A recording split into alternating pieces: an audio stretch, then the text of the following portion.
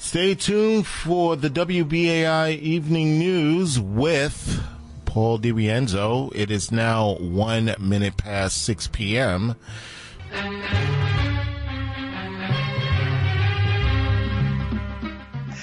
Good evening. Mickey D's reopens under new management in Moscow, a rally against guns across America, armed neo-Nazis caught stalking a pride march in Idaho, and day 2 of the January 6 hearings. What did Trump know? With these and other stories, I'm Paul DiRienzo with the WBAI News for Monday, June 13th, 2022. The S&P 500 stock index ended the day more than 20% below its record January 3rd closing high, confirming a bear market, meaning stocks are heading broadly down and a recession is possible. It's the first time the S&P 500 has confirmed a bear market since the 2020 Wall Street plunge brought on by the COVID-19 pandemic. Increasing worries about inflation and the U.S. Central Bank's monetary policy tightening as it attempts to quell it have fueled much of the recent sell-off. Major United States stock indexes on Friday posted their biggest weekly percentage decline since January and ended sharply lower after a report showed a steeper than expected rise in U.S. consumer prices in May. And in international news, Russian forces tightened their grip on the eastern Ukrainian city of Severodonetsk today, cutting off the last routes for evacuating citizens in a scene that echoed last month's siege of the port of Mariupol. Regional Governor Sergei Gaidai said on social media that all bridges out of the city had been destroyed, making it impossible to bring in humanitarian cargoes or evacuate citizens. He says 70% of the small industrial city, now the focus of one of the bloodiest battles of the war, was under Russian control, but that the remaining Ukrainian defenders were not completely blockaded. Russia's RIA news agency quoted a pro-Moscow separatist spokesperson as saying Ukrainian troops were effectively blockaded and should surrender or die. The Ukrainian government has been pleading for the West to provide more heavy weapons. Meanwhile, in Moscow, a different scene altogether, 3 months after McDonald's suspended operations in Russia, hundreds of people streamed into its famous former outlet on Moscow's Pushkin Square as the restaurant reopened under a Russian owner and a new name. 5, 4, 3, 2, 1.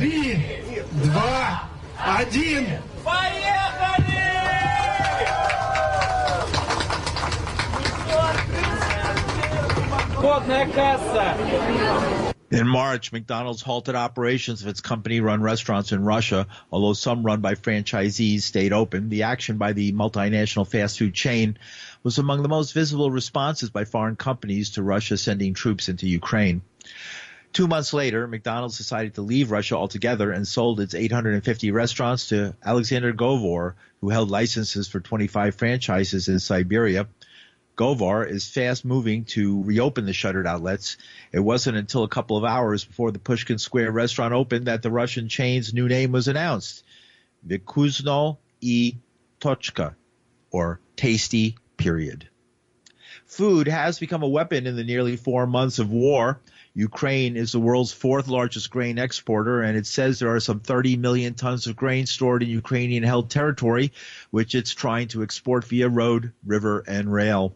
Moscow, which calls the war a special military operation and denies hitting civilian and agricultural targets, blames Western sanctions on Russia and sea mines set by Ukraine for the drop in food exports and rising global prices. Russia's Foreign Minister Sergei Lavrov said during a press conference in Ankara, Turkey, what we are trying to do is to give the minimum amount of damage to civilians. The food crisis, the food security crisis is not actually stemming from this war. We cannot say that this situation will cause a food crisis.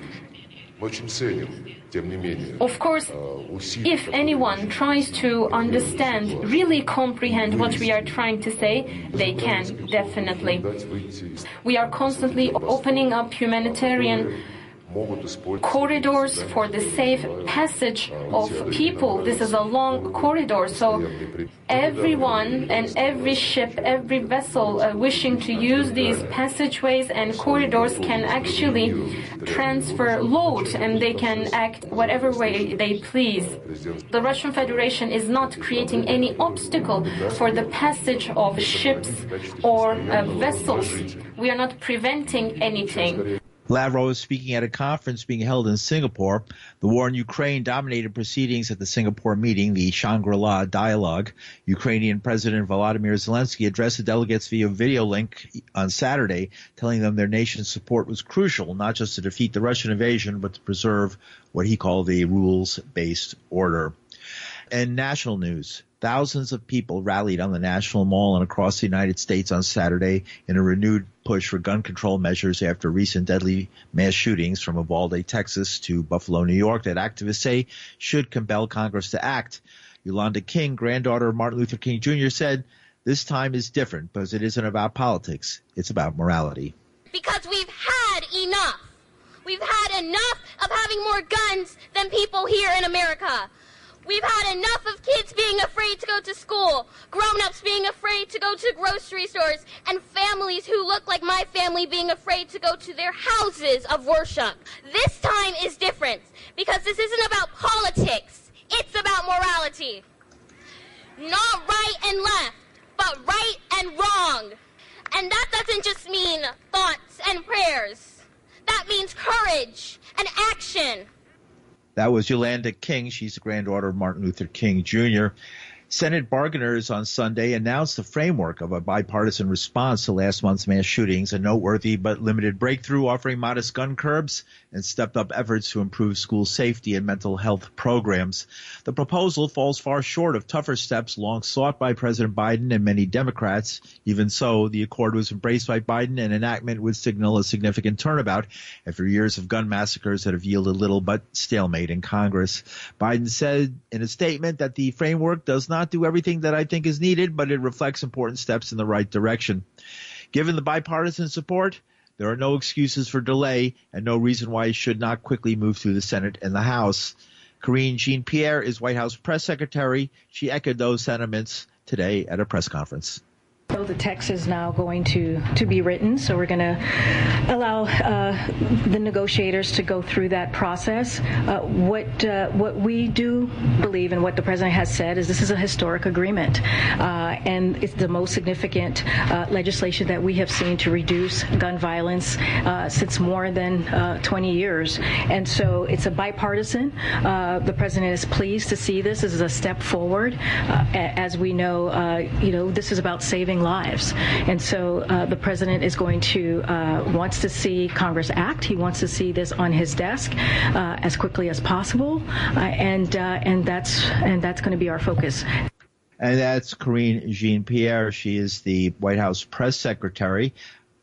Senate Majority Leader Chuck Schumer says he's ready to move once he gets a bill.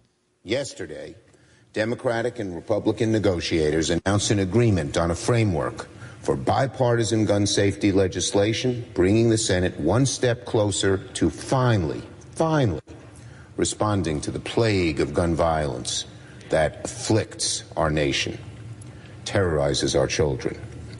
For the first time in a long time, the Senate has a path forward on legislation that will save lives, reduce gun violence, and keep our communities safe. Make no mistake about it, we have a lot of work left to do before we actually pass a bill. But yesterday's announcement was a positive and necessary step in the right direction.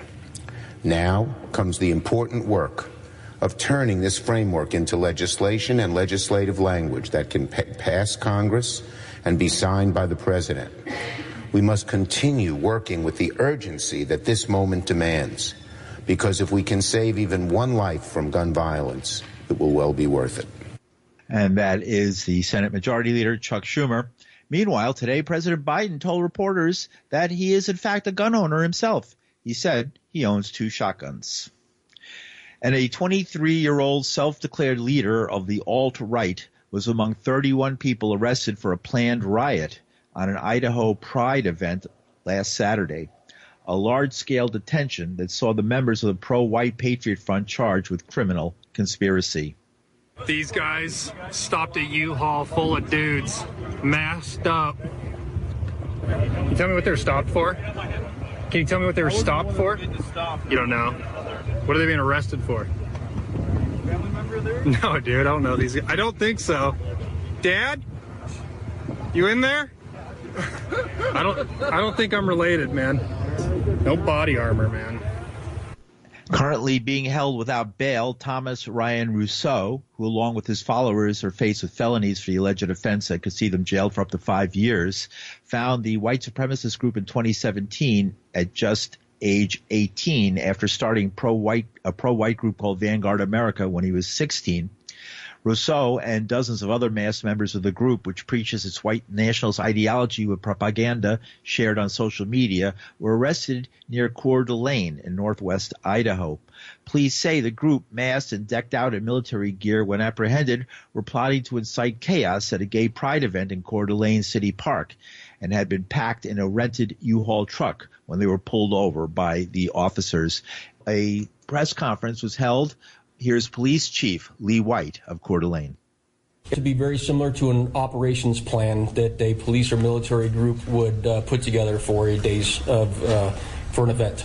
And it was just one charge of conspiracy to riot per person? I don't know if additional charges, they might be pending based on, other things that might be found during the booking process and things of that nature. But at this point, each of those 31 individuals has only been charged with conspiracy to riot. There was at least one smoke grenade.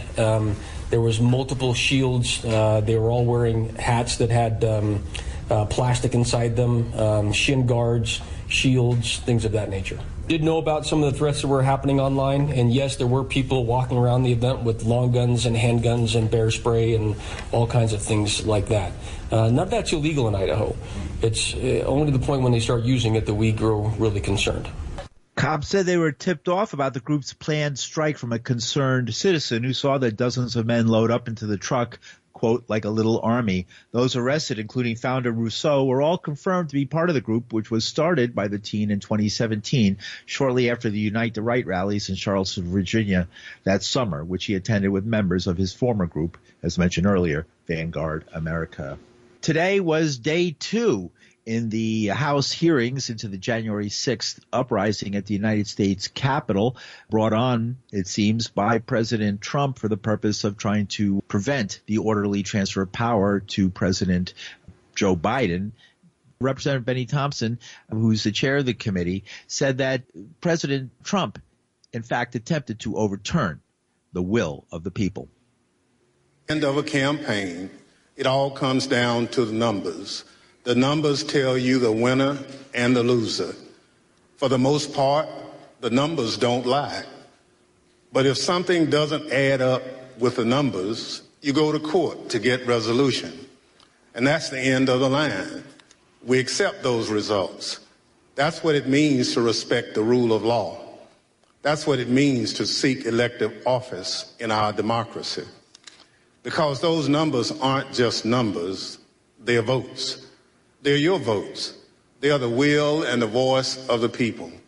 And the very least we should expect from any person seeking a position of public trust is the acceptance of the will of the people, win or lose.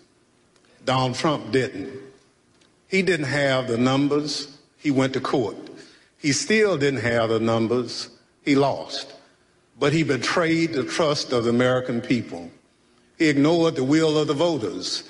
He lied to his supporters and the country.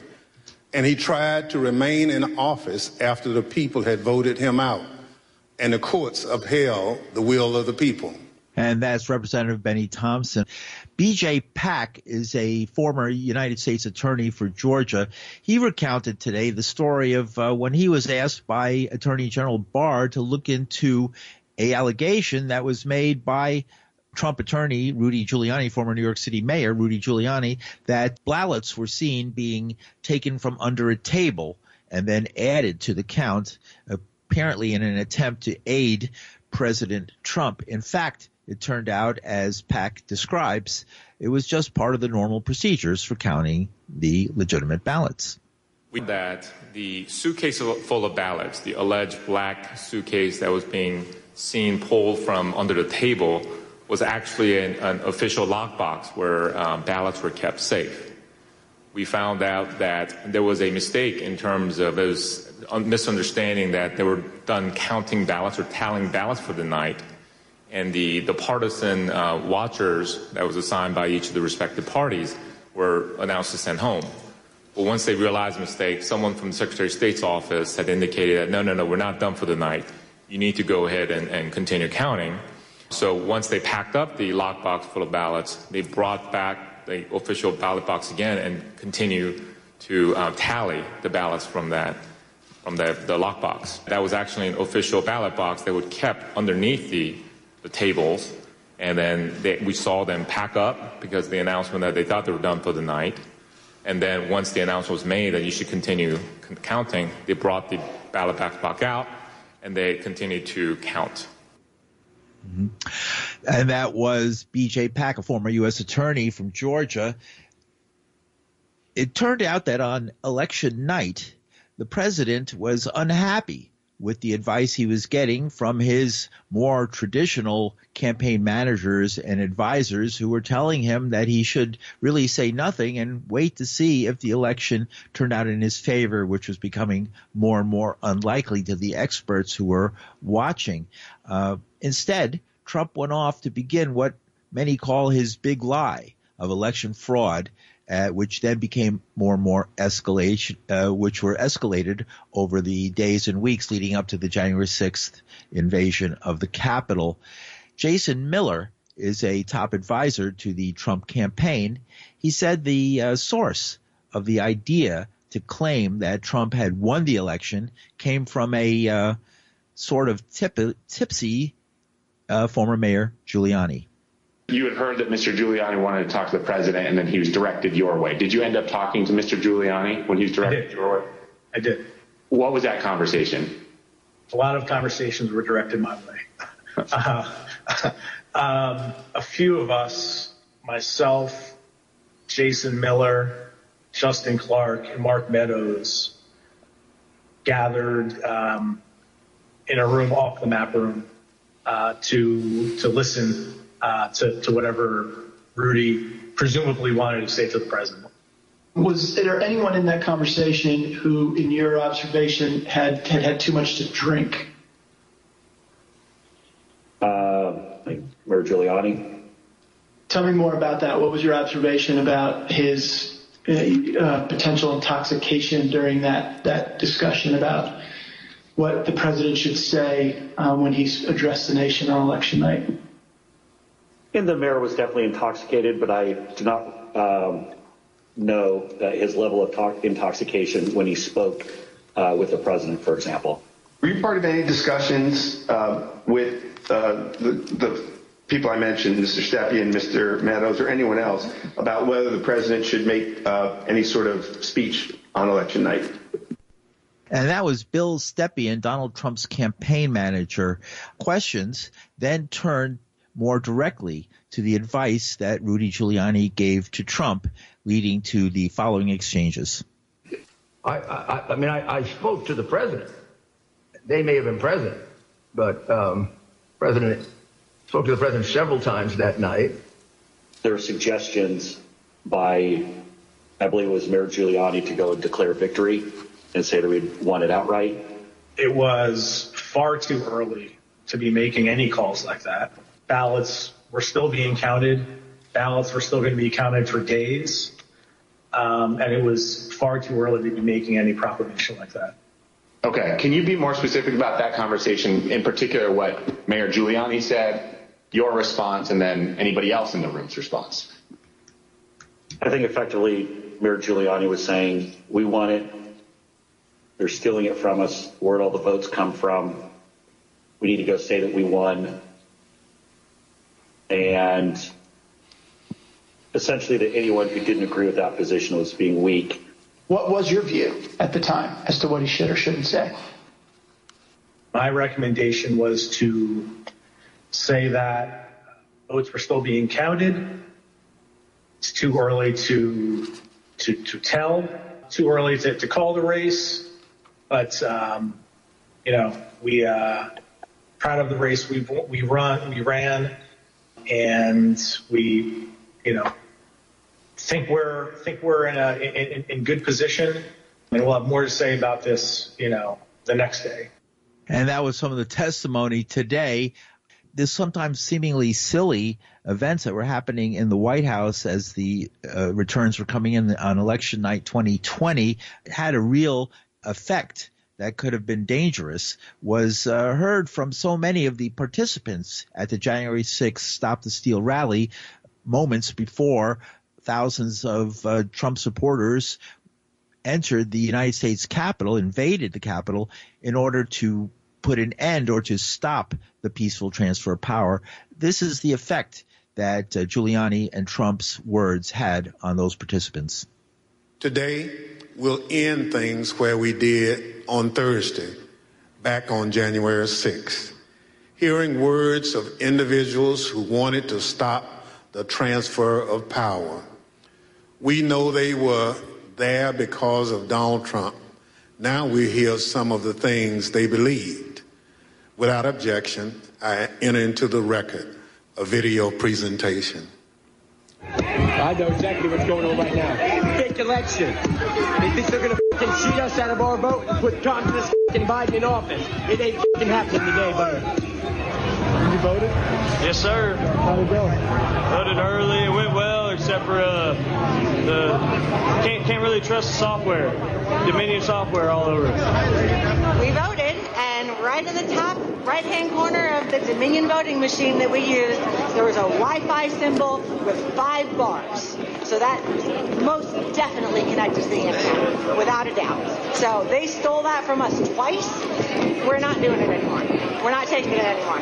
So we're standing up, we're here, and whatever happens, we're not laying down again. 200,000 people that weren't even registered voted. 430,000 votes disappeared from President Trump's tally, and you can't stand there and tell me that it worked. I don't want to say that what we're doing is right, but if the election is being stolen, what is it going to take? Dominion voting machines are at the center of the Trump's false legal argument that Venezuela and its long deceased leader were somehow responsible or had control over the voting machines and influenced the vote count, which was taken as almost laughable. It was not the most laughable event, though, at today's hearing. Former Attorney General William Barr could barely hold back his laughter at the mere mention of a movie made by election-denying, Trump-supporting pundit Dinesh D'Souza's fact-averse, as it's called, movie 2000 Mules, a quasi-documentary that claims that so-called mules were sent by the Democrats and the Biden campaign to bring fraudulent ballots to different voting machines or voting polling locations throughout the city of Atlanta, Georgia. The film has been touched on here on WBAI, where it's basically brings laughs, and today was no different. The election was not stolen by fraud. I haven't seen anything since the election that changes my mind on that, including the 2000 Mules movie.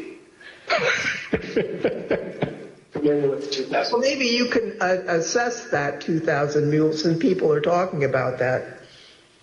Well, I mean, just in a nutshell, I just think the GBI was unimpressed with it, and I was similarly unimpressed with it because I think I was holding my fire on that to see what the photographic evidence was, because I thought, well, hell, if they have a lot of photographs of the same person dumping a lot of ballots in different boxes, that's hard to explain. So I wanted to see what the photographic evidence was. But the cell phone data is singularly unimpressive. I mean, it basically, if you take 2 million cell phones and figure out where they are physically in a big city like Atlanta or wherever, just by definition, you're going to find many hundreds of them have passed by and spent time in the vicinity of these boxes. And the premise that, if you go buy a box, 5 boxes or whatever it was, that's a mule is just indefensible. Former Attorney General Bill Barr, in a situation I've rarely ever seen him in, if ever, in his time as Attorney General and his time in public service, actually breaking a smile and laughing about something.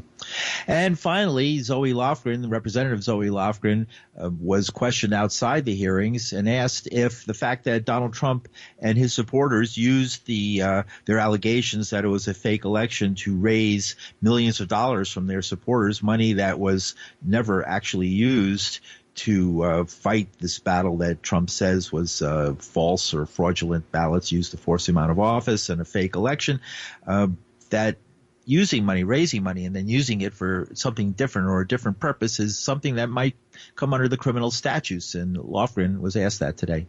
We're a legislative committee, and it's clear that he intentionally misled his donors, asked them to donate to a fund that didn't exist, and used the money raised for something other than what he said. Now, it's for someone else to decide whether that's criminal or not. That's not the purview of a legislative committee. Democratic representative from California, Zoe Lofgren.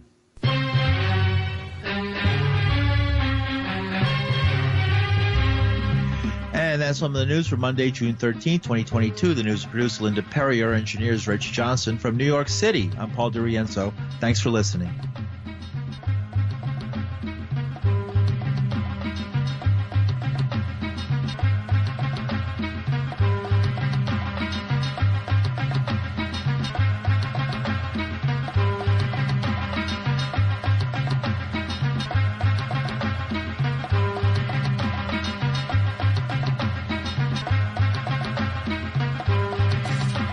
And the previous program was the WBAI Evening News with Paul DiRienzo, heard daily